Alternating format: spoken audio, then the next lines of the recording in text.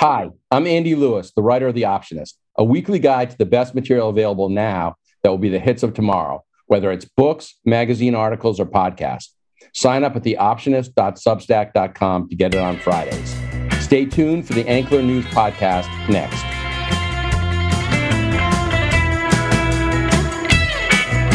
Hello, welcome to the Ankler Hot Seat Podcast. I'm Janice Min, your host today with Tatiana Siegel. Hi, Tatiana. Hey, Janice. And Sean McNulty, the writer of our awesome The Wake Up newsletter. Hi, Sean. Hello, how you doing? I'm good. Please like and follow us wherever you listen to your podcasts every day. And remember to subscribe today to The Ankler at theankler.com. The New York Times calls it a hit Hollywood newsletter. So we're going to go through a bunch of topics really quickly today. We have Sean's favorite topic, earnings, but like lots of headlines out of these earnings calls this week. It's not your usual kind of gloss over stuff. Let's see, some interesting announcements out of Toronto and Venice film festivals. But oh God, we have to talk about Peacock. But first, I just want to acknowledge these funny last 24 hours where Norman Lear turned 100 and he had this kind of amazing op-ed in the New York Times. And Alan Horn has become a consultant to Warner Brothers, to the film studio, and he's 79. 79, yes, exactly. So like, is 79 the new 40? Like, like explain. I don't know. Do you both have thoughts on that? Definitely. It's funny. We're going to be talking to Kevin Smith for a separate podcast, but he did the Shatner interview in Comic-Con, and like he's 90 and went to space. And my son said something like, well, I guess 90 is the new 40, right? And I was like, yeah, kind of. Because like going to space, you actually need a lot of endurance. Yeah. And all of the, Alan Horn, Norman Lear. I mean, I think it's awesome that people are, not really just calling it in or, walking off into the sunset and, still contributing. Yeah. Although two presidential candidates last round were both also let's remember who's in the White House right now, who's also of a similar age. So it's not like it's it is a bit out there in the public, but it's I guess becoming a little more, I don't know. The ageism is not over, I guess, but it's but Alan, in terms of Alan, he just has so much to offer, and he's a guy who's just out there. He left Disney in October. And if you have access to that person and he knows Warner Brothers like the back of his hand, obviously, or did at some point and probably still does, it's kind of a, hey, you want to come help us out? And he's probably like, what else am I doing right now? It's just like you get, what else is there to do? And I'm sure Alan still loves the business as much as he always has. So special advisor, great. Yeah, but I think it's also one of those things, if you're younger, it can be incredibly frustrating, whether it's politics or, I mean, it's just like, come on, like clear out everybody, like let some new blood in. Like, a special advisor though. So he's not like, special. I'm the new CEO. So it's not like Mike DeLuca and Pam are reporting into him, and I think, right. Did you know Alan at all, Janice? Or yeah. He seems like a gentlemanly He's such a lovely person. Yeah, so I don't know if he's going to come in and be like, hey, Mike, here's what you have to do. It's more like, how can I be a help to you, which I think is a great role to have for the right person and personality, which this sounds really smart, and I'm really happy to see it. Yeah, it's not like those guys who need to cling to power till like, the body bag shows up. All right, well, good for them. I will happy say. Birthday, Norman. Happy birthday, Norman. Okay, so Sean, like nerd out on us a second here. Tell us, the headlines don't seem great. So I think maybe lead with Peacock if you can. Sure. Peacock, we're recording on Thursday. Peacock came out this morning. There's no growth. So that's not good. What do you mean no growth? Like they added paying subscribers. They netted no paying subscribers. So I'm sure people dropped off. I'm sure people signed on. But they didn't delineate a lot of this stuff. And they don't go into Peacock a lot. Like, remember they're part of Comcast, and Comcast makes money by selling you broadband and selling you cable TV. Peacock is, kind of a sixth or seventh or whatever line item in their thing. So no one's asking a lot of questions, but they've launched in the UK. They've launched in partnership with Sky. So all those Sky subscribers get Peacock. They don't delineate how many of those 13 million are put into this number. They don't delineate all the Comcast, Cox, and Charter subscribers. They get Peacock Premium for free. They don't delineate who is actually paying outside of, I'm not calling them free ones, but they're people who get Peacock Premium as part of another package. So there's not a lot of data here. So to be zero growth with all those factors at this point, and there's nothing. Q2 was quiet, and it's weird. It's just weird, Jess. I'm sorry. Well, okay. So if you're Comcast, you're thinking I'm gonna double down on spending on this. Well, this is the question, and again, no one's asking this either. They're going to lose $2.5 billion on Peacock this year. They've already lost $1 billion on Peacock. So it's they're Comcast is very profitable, so they can afford it to a degree, but this isn't like, oh, we spend a few $100 million on this thing to see if it works out. Like $2.5 billion in 1 year, and you're only returning 13 million, quote unquote, paying subscribers. The real question is going to come in Q4. I mean, they have a David E. Kelly show. They have the Best Men Holiday series. They have a few more things going on. They're giving it a little patience, but I got to wonder what the 2023 budget allocation is for Peacock. If we're still talking 13, 16 million subscribers by December, at what point do you go, is this really a model we want to spend $3 billion a year on? And that's, a little TBD. It's still July. Wow. Do you think a year from now, one of these places will have just folded up shop?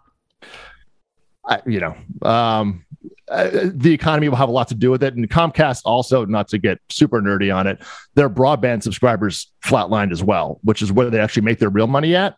So if that continues, this $2.5 billion of spending on Peacock will be like, we can't, this doesn't make any more sense for us. It's easy to spend that money when you're adding, the pandemic was a boom for broadband subscribers because everybody was at home. That's gone or seemingly gone, and their stock is down 8% today in trading because, the way you make money is you also froze at, which isn't great. So I'm not going to say actually hurt by the Olympics. They had a good Q1. Yeah. Then and Super Bowl in Bel Air. So. Yeah, it's a fact. In the Q2, they really didn't have much of anything in Premier League, which is their other kind of streaming thing that ended in May. So there wasn't much going on. And back in Q1, Comcast said, we're not, Q2 is going to be pretty bad and we're not going to have too much growth until Q4. So internally, they know, they're giving it patience. But I'm just saying, and Janice, to your point, a year from now, will this still be acceptable? Is this, I don't see how this kind of thinking still goes on. Kelly Campbell joined from Hulu back in October. She's now 9 months in, so she'll be given the year, the Q4 to make her stamp. And then it's like, all right, where are we? What does it look like? And Janice, to your point, I think by January, that question is going to come up a lot of is this still a worthwhile endeavor? But we'll see. Fair. Now, I think Tatiana was curious about, Facebook. The Meta or now known as rebranded as Meta. So I think in the Schadenfreude sweepstakes, Facebook Meta is sort of somewhere, maybe it's ahead of Netflix, but maybe second place. But people, the momentum, the narrative became real bad. So what's the takeaway from what they reported, Sean? Yeah, their two main big headlines are they lost money year over year for the first time ever. So that's a problem, obviously. Their profit also dropped 33%. So versus last year. So this metaverse funding that isn't cheap was being funneled by all the tens of billions of profits they make every quarter. Now it's down to 6 billion. I know. Can they get by? But it's like, oh, okay, this is all of the future of your company is the thing that's funneling it is slowing down. So the growth is plateauing. Again, familiar, Janice, we kind of talked about this with Netflix as well. The growth is plateauing. All these hot 2010 businesses of social media and streaming are becoming mature businesses. And this was the quarter that Facebook became mature, or Meta, for lack of a better term. So the question becomes, there's a great piece that I linked to in the newsletter, The Wake Up This Morning, but from The Verge, about this staff call he had on June 30th, where he was just like, people were like, do we still get to keep our Meta days, which were like kind of like personal days they gave in COVID? And he's like, you're not hearing the tone of my voice right now. Like, old Mark is kind of back of like, we need to fix this now. So they're white knuckling it a little bit over there too. Wow. And then of course there was the Kylie Jenner. Well, then there's the pivot to TikTok. Yes. The pivot to TikTok. Exactly. Which I've written about enough in my newsletter to say that I'm not a fan, and I'm Team Kylie on this one. So they're doubling down. I mean, Adam Mosseri, who's the head of Instagram, felt he had to respond when Kylie and Kim put out this, or retweeted this, like, keep Instagram, don't make it TikTok. And Zuck was doubling down, saying a year from now, there'll be twice as many things in your feed from accounts that you don't follow, which is essentially the randomness of TikTok. So sounds they're taking exciting.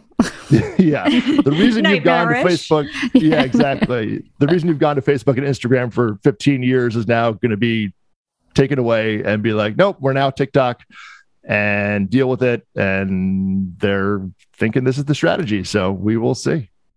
All right. Well, let's talk about Netflix, because we always have to talk about Netflix. So, okay, so we went through this. We've been through this year with a lot of people, trying to write a negative, or telling a negative narrative of Netflix, and there was a lot of negativity to write about, but Tatiana, there were some announcements that in the last couple days where you're like, oh, okay, Netflix is probably just fine. And do you want to talk about what some of those were? So you're talking about the Gray Man sequel and spinoff being announced? Yeah, but then also, am I right, Venice and Toronto? Oh, yeah. So Netflix does have the opening night slot for both of those film festivals, although I would argue that having the opening night slot at Toronto is kind of a cursed position. It's they're like, the last few years, it's always been a movie that just is DOA. Like, remember that Shia LaBeouf one where he played John McEnroe? And oh my God, no, I don't, but now I do. Yes. I remember like being there for opening night, and they had the little like headbands, like like that McEnroe used to wear. And actually, Shia is a fantastic John McEnroe. He sort of embodied but that movie did nothing. I can't even remember who Borg was.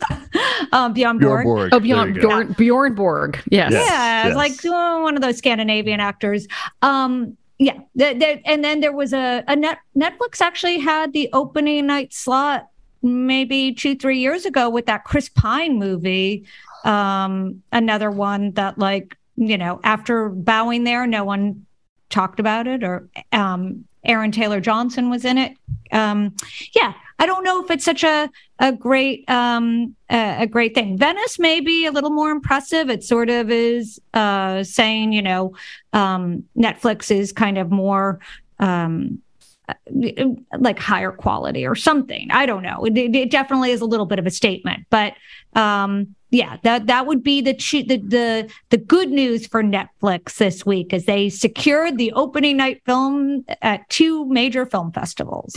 I mean, whether they're cursed slots or not, it is coveted, right? You get the headline, and it cements you as like, I am a capital S serious awards contender, right?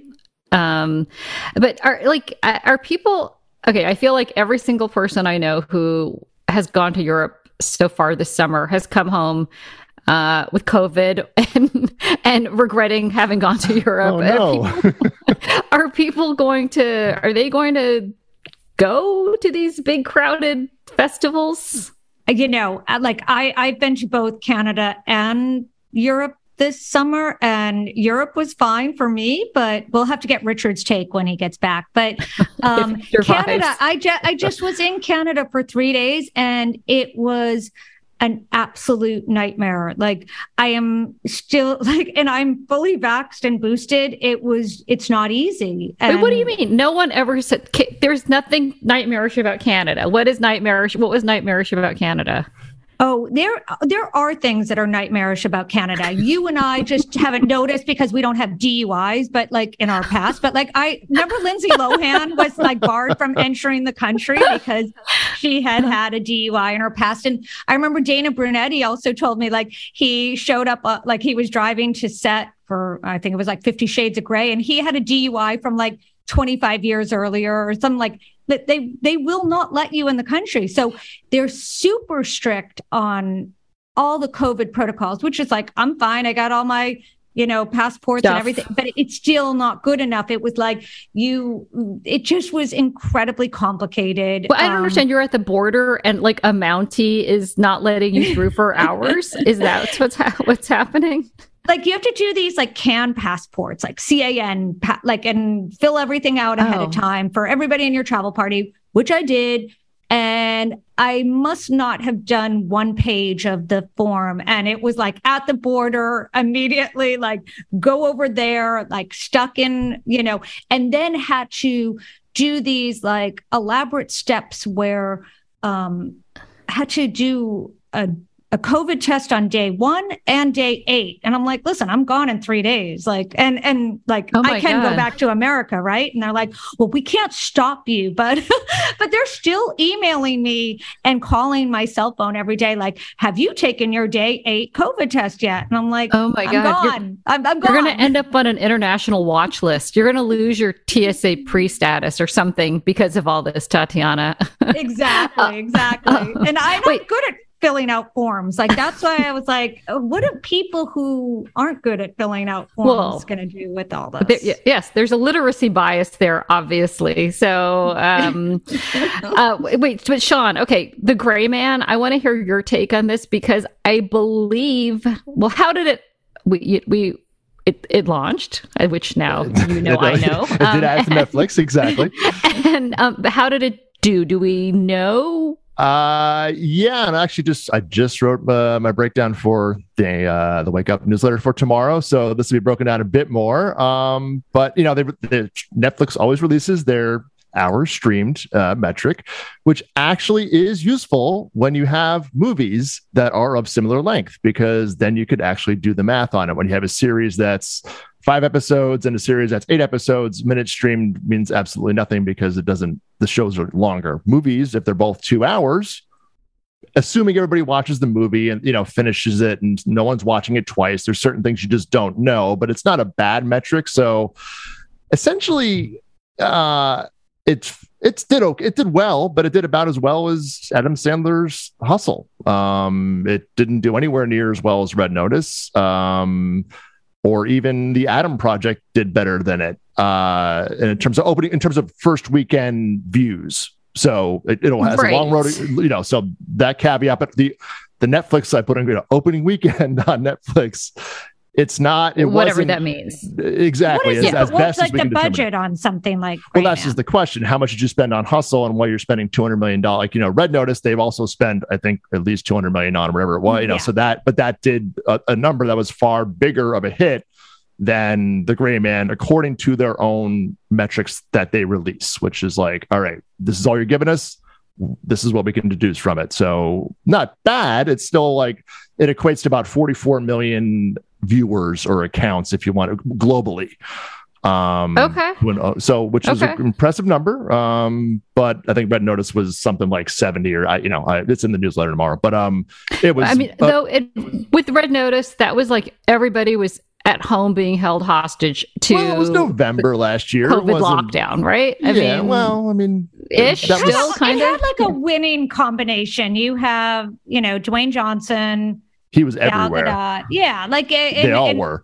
Yeah, and they promoted the hell out of the movie, and it sort of worked for what it was, and I think that's the kind of movie that Netflix actually is smart spending $200 million on. Yeah. If there is a smart thing to do. And, Richard's written a lot about just, they had this standing start with no original IP, and they gotta lay some chips down. So now we're going to have a Gray Man universe, it looks like, right? Yeah. The announcement wasn't a green, like, we've ordered this. It's like, we're doing this, which, like, I don't know. It was, they announced a sequel with Ryan, and they announced that the Deadpool writers were doing a spinoff. Right. They're writing one. It's not even done yet. So, that's a long ways away. But which is like development. It's not like we've written another $200 million check for Gray Man 2. I mean, they might have, but it wasn't worded like a typical, like, we've spent $200 million on a Brad Pitt F1 movie. Like, we're doing it. So the language is not that they don't think they won't do it, but it's just interesting. It was kind of gray. Haha. Oh boy. There you go. That's why you get the big bucks, Janice. That's it. So you're right, Sean, though. Like, you can read a lot into the way, like, something is worded in a press release. Yeah. I mean, we've all seen this, and it wasn't the typical, we've ordered this, we're going to put it in production by end of year, and we're going to, it was just like, yeah, we're going to write a script, and Ryan's in, and the Russo brothers are back, and we'll see you when we see you, kind of thing. But do you know, have people been talking to you about the Gray Man? I'm just curious, word of mouth. Do you guys talk to a lot of people? Absolutely not. Not one. Not one. Maybe not the demo. I don't know. But so there's that factor where that Red Notice, I think people were talking about it, and whether they loved it or not, but they watched it and they engaged with it. And so it's a curious movie. They've doubled and tripled down on this franchise. They're sticking with it, so we will see what transpires. All right. Well, more power to them. Upward. Exactly. Then I feel like, let's talk about this Hulu political advertising situation. Like, I think this is interesting, and Sean, I would love your take, because you're writing a lot about the advertising woes that are being revealed through the earnings reports, and then Hulu has. The Washington Post did the story about that they weren't accepting certain political advertising, and maybe they are now. Can you explain? Yeah, and it's kind of Disney had these kind of like don't say gay like echoes of like we're doing this. No, wait, we're not doing that. Had that kind of same. It wasn't as same kind of scale certainly, but yeah, Hulu had said we're not accepting political ads with certain topics, and there was lists of, I think guns was one and a few other things, and then some politicians were like raising arms, and then they've come back and said we will accept some. I don't know if it's a blanket. There's a lot of nuance here that I don't even know has been decided yet, but. In the end, back to your money about the business, political advertising there's a lot of money in that. I mean, especially coming up over the next, especially coming up in the fall. Exactly. Yeah. So if Hulu's going to be like, we're not doing that, then great, fine. But if they're shutting out a big chunk of money, and then now they've come back but the thing about this that's not being talked about is like the user experience. Who wants to watch more political ads? I mean, if Hulu as a service is saying we don't want to provide this experience for our users, they're not legally bound to do this. Broadcast networks have a different FCC, obligation. Well, I mean, I've always found when I switched to ad-free Hulu because I found the ad experience pretty jarring on Hulu. Oh, wow. It was, okay. I was watching. Maybe we talked about this on an earlier podcast. I was watching *Handmaid's Tale*, when it was ad supported, and had to switch because it was like the most dramatic moments, like someone's getting raped, and then it was like an ad pops up, and it was. So I think you're right in that. If that becomes a political ad, if that was an anti-abortion ad in the middle of that, like right. Of like just like, all right, is this they're a private company, they can do what they want, first of all, so there is no you have to political speech, et cetera. It's like, no, that doesn't apply here. So that it's a company policy. And if you're just not going to accept ads, just don't accept them across the board of like Democrat, Republican, whatever it is, a category. If you get into nuance, that's where it gets to be like, it's a judgment call. And networks make this all the time. I mean, you've heard of ABC not airing Trump ads, saying this, had a falsehood. We're not airing it. CNN does this. So, they're not the first people to have this happen. It's just like the latest one. Well, as we know, there's no controversy like a Disney controversy, right? And this one is a bigger target on it. Yeah, around political matters. Okay, 100%. So we just have a few more minutes. So, Sean, what's coming up next week? Sure. So next weekend, the Wake Up, we will be having it's a lot more the studio time. So we have Paramount, we've got Warner Brothers Discovery, we've got Lionsgate, all on the same day, because why would you spread that out? That's all next Thursday. So we'll be getting Paramount Plus numbers, HBO Max numbers, Starz numbers, and Lionsgate has said by end of summer they will have a spin-off sale, whatever they're doing with Starz planned. So all eyes are on that. You also have a little bit of digital advertising with the New York Times as their call. So they'll be the next kind of digital publishing, as digital publishing seeing an ad pullback, not just the social media platforms. And then BuzzFeed is the week after that. So those are the two major public companies. Condé is not public and Vox Media is not public. Vox Media just laid off 40 people this week. So sad. In a small cutback. So it's explicitly saying advertising headwinds and all that. So that it seems like that the New York Times is very telling. If you're seeing that is online digital publishing going to be hit with this as well. IAC will also be an indicator at some point. So anyway, the streaming platforms will be getting a lot of numbers next week, and we'll be seeing a lot more. Comcast said there was no real advertiser pullback that they're seeing. So they did go on, in terms of the TV business. They said they used the word it's choppy, which I'm like, well, that's not a good word to put out there. But in the sense that some sectors are fine, some sectors are not. Some automobiles are down. This is up. So, but they weren't saying the material pullback coming in. So Paramount Plus, HBO Max, they both have ad-supported versions of the streamers. Netflix, of course, was not part of this conversation. And Peacock was the first thing today, which didn't really come up. So we'll be keeping an eye on that later next week, and then the digital publishing side of the business as well. Okay.